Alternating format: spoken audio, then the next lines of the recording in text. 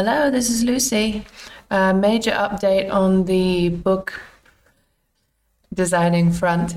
I just gave in and paid someone from Fiverr to try to fix an issue I've been having with page numbering. I've been struggling with it for like a week, and then I just thought, nah, I can't go on anymore.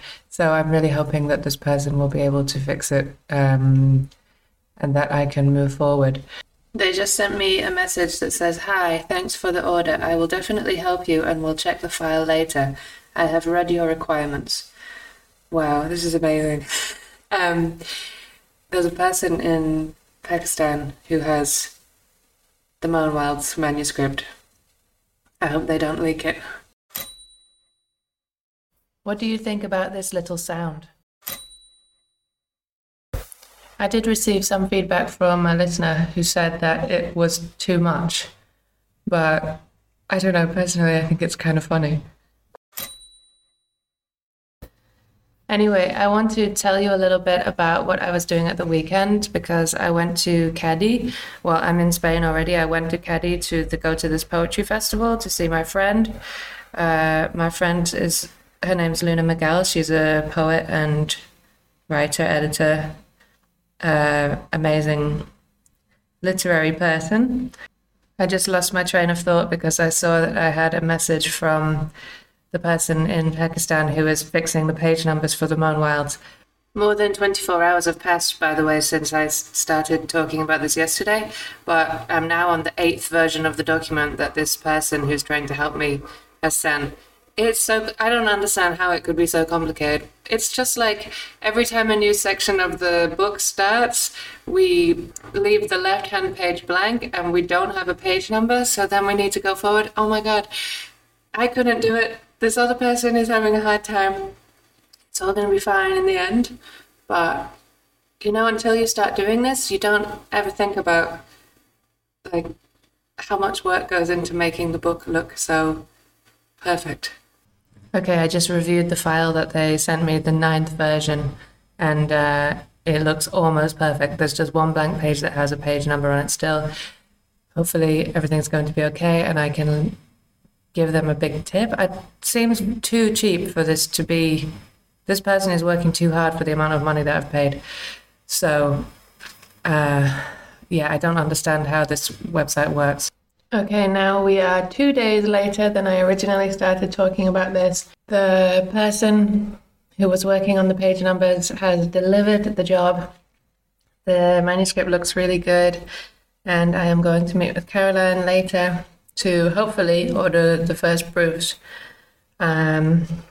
So, feeling like it was a good idea to ask for help. I never did it before for any of the other manuscripts, but I don't know. Something about this one, it got all mixed up. So, we're moving forward. It's the 29th of March now. We've still got like a month to go until the books will be out. I'm looking forward to being able to read the book again, like when I'm proofreading and everything, like actually looking at the words instead of simply like moving blocks of text. I felt like in the end, Faiza W. and I, that's the name of the woman in Pakistan who helped me, I felt like we had a good rapport. She was very excited when she finished, just as I was. So, that was good. And then I gave her a big tip, and then she said, if I ever need any help again, just to ask. So that's kind of cool. I'm kind of happy that it worked out. But it is very weird, right? That there's a person on the other side of the world has no idea what they're doing. Like, I kept having to be like, I know this is weird, but it's like, it's poetry. Don't worry about it, I had to send her messages that said things like, the line that begins, thong dangling where a wind chime belongs, should be on page 95. So, anyway, in that spirit, let's hear some poetry. I asked my favorite Portuguese poet, Francisca Matos, to read her poem from the Shabby Doll House Advent Calendar. It's called Ha Ha. Ha ha. The sun stays out for so long now, it clings to my face. Whatever you do, make it fun. I throw dice and watch my luck swirl around the blade in the backyard. I think I'm changing, Calvin says, and the trees spatter in the back of his shirt. I think I'm becoming better at being a bad animal, but still can't help but ask for forgiveness. Forgiveness for thinking everything is also a funny thing. I open the mail and find Gonzalo has paid €165 to tell me he's here. Somewhere, you are also here, and I wrap my mind around it in the grass. Do you ever know what you're doing? Are you blown away all the time? Am I being weird? No, that's just what happens.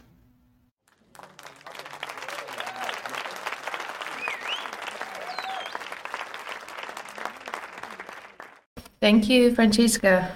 I guess that is quite simply what happens. So, yeah, I think I've been talking enough. So I asked somebody else to help me share some esoteric impressions of Spanish literary culture. Hi, this is Oscar D'Artois, and I'm reporting live from my bedroom, my bed, in fact, in Andalusia in southern Spain. And I'm here to tell you about how I recently got to go see my friend Luna Miguel, who's following the release of her new book, been sort of touring Spain, read and talk in Seville initially, and then 2 weeks later in Cadiz. And it was really great. I really enjoyed it. It's always funny. My Spanish is okay, but it's not amazing. I can't really keep up with that level of conversation necessarily. So it's always an interesting experience trying to parse a reading in a language that you speak only some of. One of the great things about seeing Luna read her poems in particular is how expressive she is, and how it sort of comes, as long as you understand a few words, you can kind of piece it together, and really the feeling comes through regardless of how much you understand, which is pretty cool, because that sounds sort of corny, but I feel like it's true anyway. Another thing that's really, I guess, something that happens here when I come here, it's like it's so easy to fall into this trap of like forgetting that you belong in the world and falling sort of outside of place and time, and there's reality. And so it's really weird going to a reading where we're suddenly being like re-entered into reality, and like these are these people's real lives. I mean, of course they are, and it's happening. Life is happening all around us. People are making stuff and doing things. Fantastic. It's always really striking in Spain as well, to me anyway, how what's striking is how much support they have from, I guess, the various institutions. I'm not really sure. Or I tend to feel is like kind of amazing, and means that the sort of young, or maybe sort of alternative creative culture in Spain is really alive and well and strong in a way that it doesn't feel to me in France, and I mean in America is sort of a different thing, but it's just really cool to see that. And I feel like it enables them, well, I don't know, it seems like it enables them, or maybe they just do this anyway, to take themselves quite seriously, which is always which it seems amazing. It seems like aspirational. Like, how do they, these are just kids basically, but then they're writing in articles in the major newspapers in the country, and on TV, and getting to do these talks all over the country and stuff. And so an impression I always have is that how it's cool, how powerful, how they can be sort of talking. Even Luna was doing this thing in her tour where she she wanted to have conversations more than just do these sort of like straightforward reading presentation type things that would always be the same. She wanted to allow for like a difference in terms of how the events would unfold according to who she was talking to and where she was. And but just that ability to have to ask each other questions that I feel like so often people I know feel like we'd be more detached and unable to address stuff like that in that sort of direct manner. Or for example, her boyfriend and the person she was talking to at the event, Ernesto Castro, calls himself a philosopher, and he had several other people there who were going to a lunch later who were also I guess like fans of his maybe calling themselves philosophers, and I was like, really? You call yourself a philosopher? Just like that's what how you see yourself, how you define yourself? Lynn was like, well, you could be you could be a philosopher too if you want.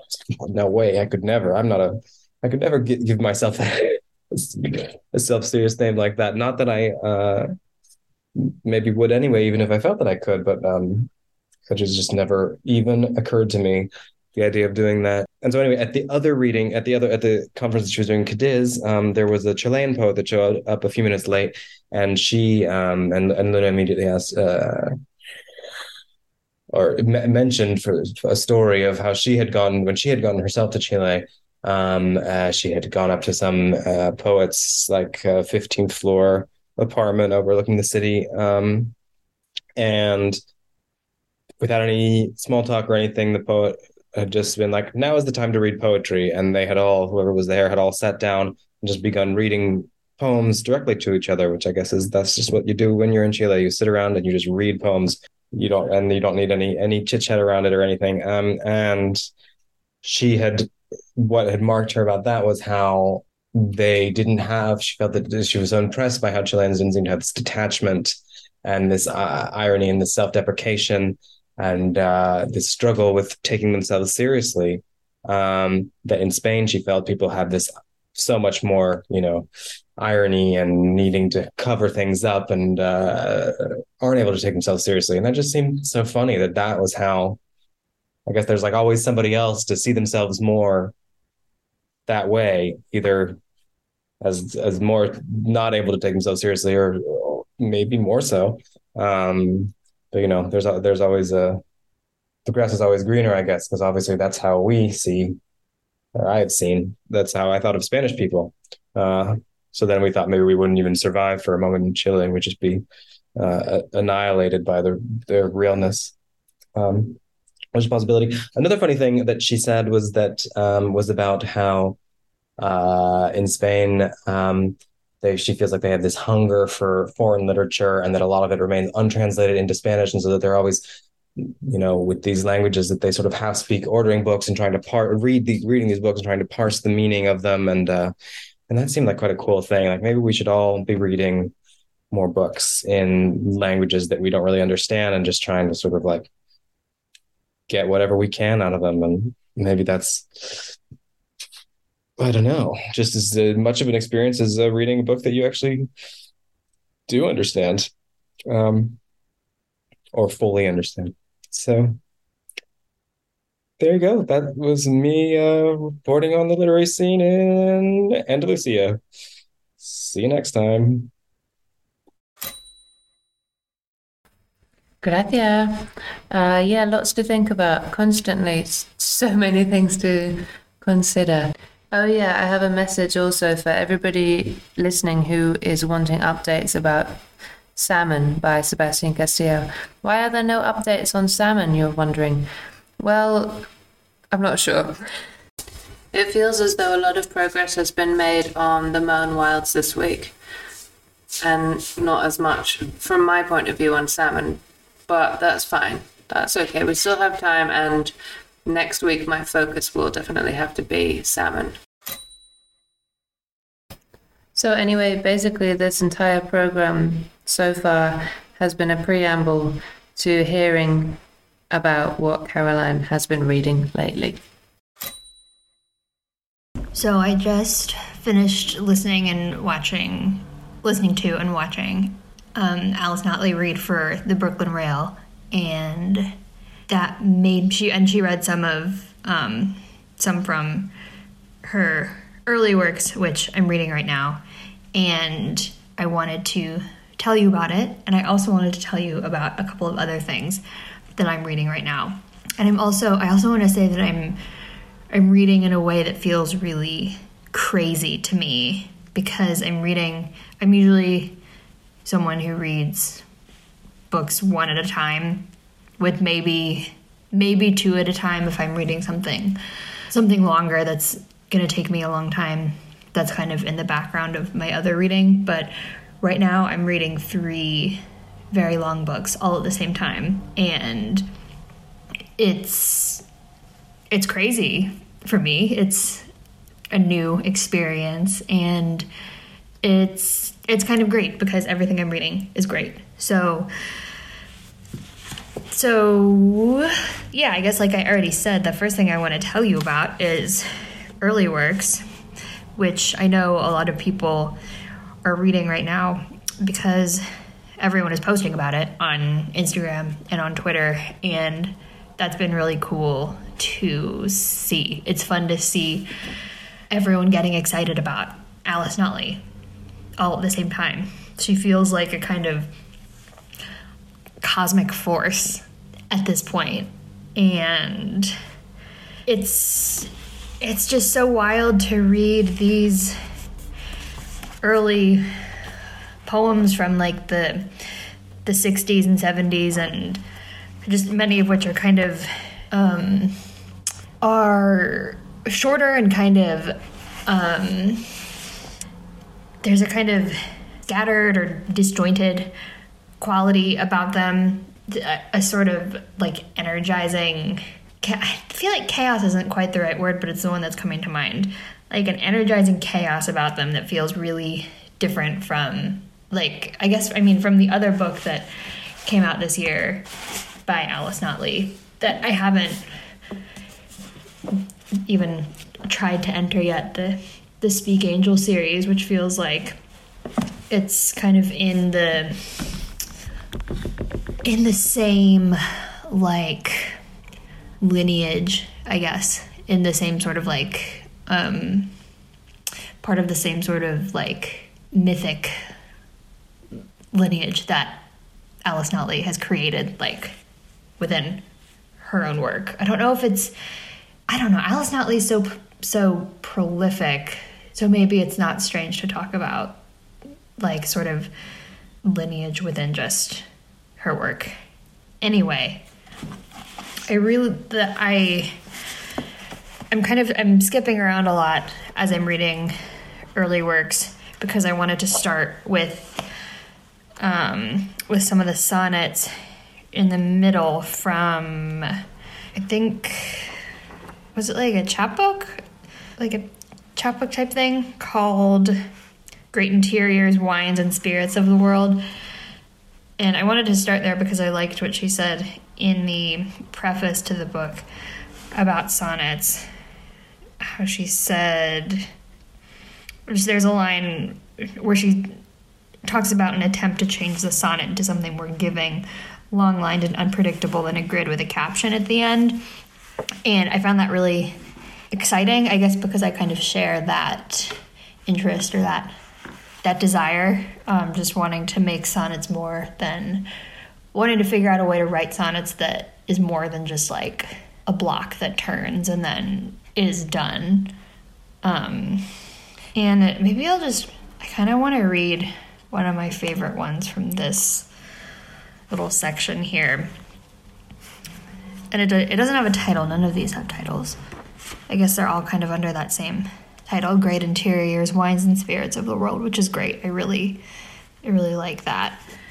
It makes me think of like a magazine, like a really specific kind of magazine from the 80s, or maybe from like the 70s when these were written. Anyway. Only wanting to be clear and for you, so I sit abolishing sentences. They're un-American and I'm Californian. Only wanting to be clear and for you, you so called from its habit of the sky while singing, which on the window just stopped raining. I just love that so much. And something she said in the reading earlier about these early poems, she said something like, I was trying to sound like a person, but I wasn't a person. And I love just the idea of Alice not considering herself a person. I don't know, that kind of makes sense to me. And I'm also interested in the idea of these poems as attempts to try to sound like a person, and I feel like there's there's a particular kind of like energy in that attempt that comes through in a lot of these poems, and I don't know exactly how to describe it or how to name it, but I think it comes through in the response that I think a lot of people are having to this book, which is like an excitement about writing. Like, I think it's a book that is like making a lot of people, myself included, like excited to write. And I feel like I'm about to say something crazy, but I feel like that speaks to just something that's really kind of like magical and seemingly like impossible and insane, but also so true about poetry and about something that it can do, is that it can kind of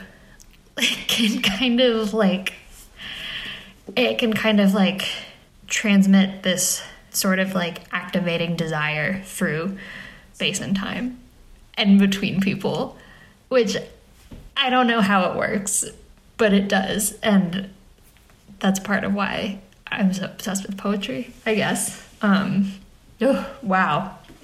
Anyway, so Early Works by Alice Notley, and another book that I'm reading right now is the Studying Hunger Journals by Bernadette Mayer. And there's also an introduction to this, and I like what she says right here at the beginning. I'll just read this first paragraph. I kept these journals while seeing a psychiatrist. I'd gone to see him because I thought I might be crazy after my work on memory, shooting 36 pictures a day and keeping a detailed journal having driven me to the brink.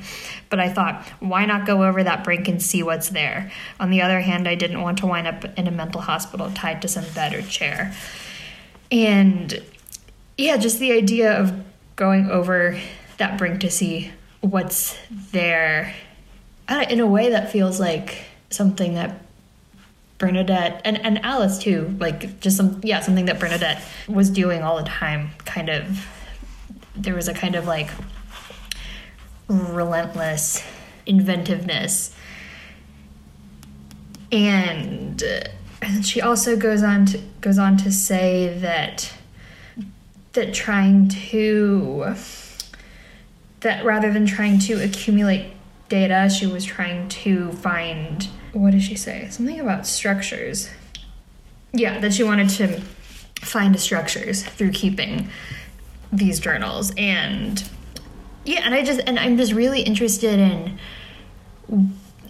in how this like experiment in like containing time in an almost like scientific way, like what that sort of like allows the language to do, or what it like exposes in the language. Like, this feels like something that's truly experimental, and I want to read a couple of my favorite just little bits of this. It's like almost 500 pages, and I'm on page 105 right now. I think this is going to be kind of in the background all year, which, I mean, it may be longer. I don't know how long it'll take me to finish it, but I don't mind having this in the background. Anyway. So, let's see, there's so much. That's so good. Okay. 1, 2, 3, 4, the door slams from the wind. There aren't enough colors to put it off anymore. The light's on me. I'm so tired. The wind blew my breath right flat. I'm breathing. You'll live so much longer right now. You're mountainous. Your breath is cool. You were the source of my saying, everything. You were sweating. You were eating. The light set on me. You set the sun, the strongest wind. Every driven bends a call to that plant's branches, the one that's right there, that one. It drinks all the water you can give it, but can't say anything. Clouds were pink, now and only in sky color, like you require more description that I can drink, but I can't say anything. You read me a color, you read me an only in sky color. Damn, an only in sky color. I love that. And I want to read one more part that's here, that's just right here on the facing page. This is just a really delightful little list. Are you waiting? Is it time? I open my mouth. Soon I'm starving. I love grapefruit and cheese, fish, strawberries, asparagus and cream, nuts, snow peas, potatoes and cream, leaves, corn, squash, mushrooms, scallops, onions, coffee and tea. I've eaten enormously. Brandy in bed. I love fall. Who else eats this much? Who else is served such sauces separately? Served such sauces separately. So I love those S sounds there. And there's just so many ancient weather. I'm just kind of flipping around and looking at what I've underlined. Be strong, don't be silly. No, maybe it can be both. She was perfect, divorced, living alone in her cave. She did nothing. I could just flip through this and read out loud all day. So the last book that I want to tell you about is I Was Trying to Describe What It Feels Like by Noy Holland, which is a collection of her short stories. And I feel really interested in short stories, and I would like to write short stories, but I feel like I don't know how to, or I feel kind of intimidated by like the short story as a form. I kind of don't know how to. It feels like a room that I don't know how to behave in, or like it's just like unfamiliar and intimidating, but also really exciting. So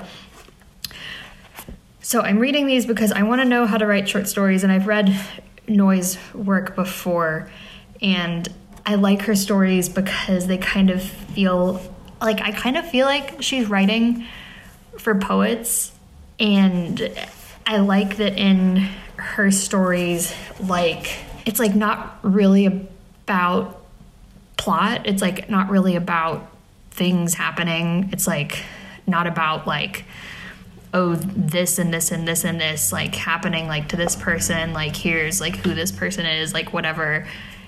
I mean, and I know that I don't know, maybe I haven't read enough short stories. I don't know. Anyway, I really like that she's so far away from that, and that like and that there is like an attention to like things happening and like things like having happened, and like it feels like she's interested in how all of that like comes to bear on a person, and it comes through in like the voice and in like the sentences.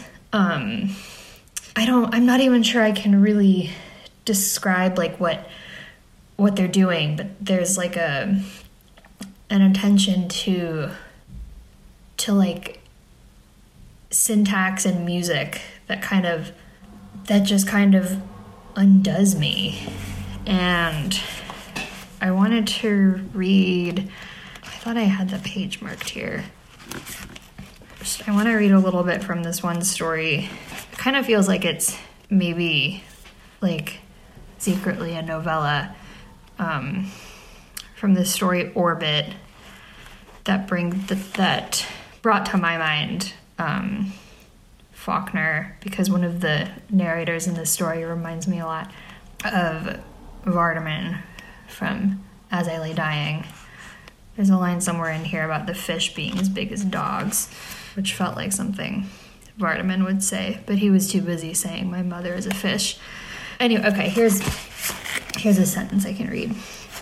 Or before then, I wonder, before that, before the body had been seen at all, before the nets, the slow boat, before it was decided to drag the lake, then, even before then, before it occurred to anyone that someone was going to have to decide to have the lake be dragged or not. I am not saying yes or no, only that I wonder, no, that I suspect, hope. I hope I am not alone in this, in thinking that in the decision made there was likely to be, apt to have been some notion, that in the spectacle of the body and the freak show of the body was the promise for them, the endurance of them, of some fresh exile, some uneasy glory. It's just, she's so good. These stories are so good. And I kind of want to find one other One other little thing to read. Anyway, I could sit here all day, but I'm going to stop now. Thank you for listening to Shabby Doll Radio. We'll be back soon. Thank you to Francisco Matos, Caroline Rayner, and Oscar D'Artois.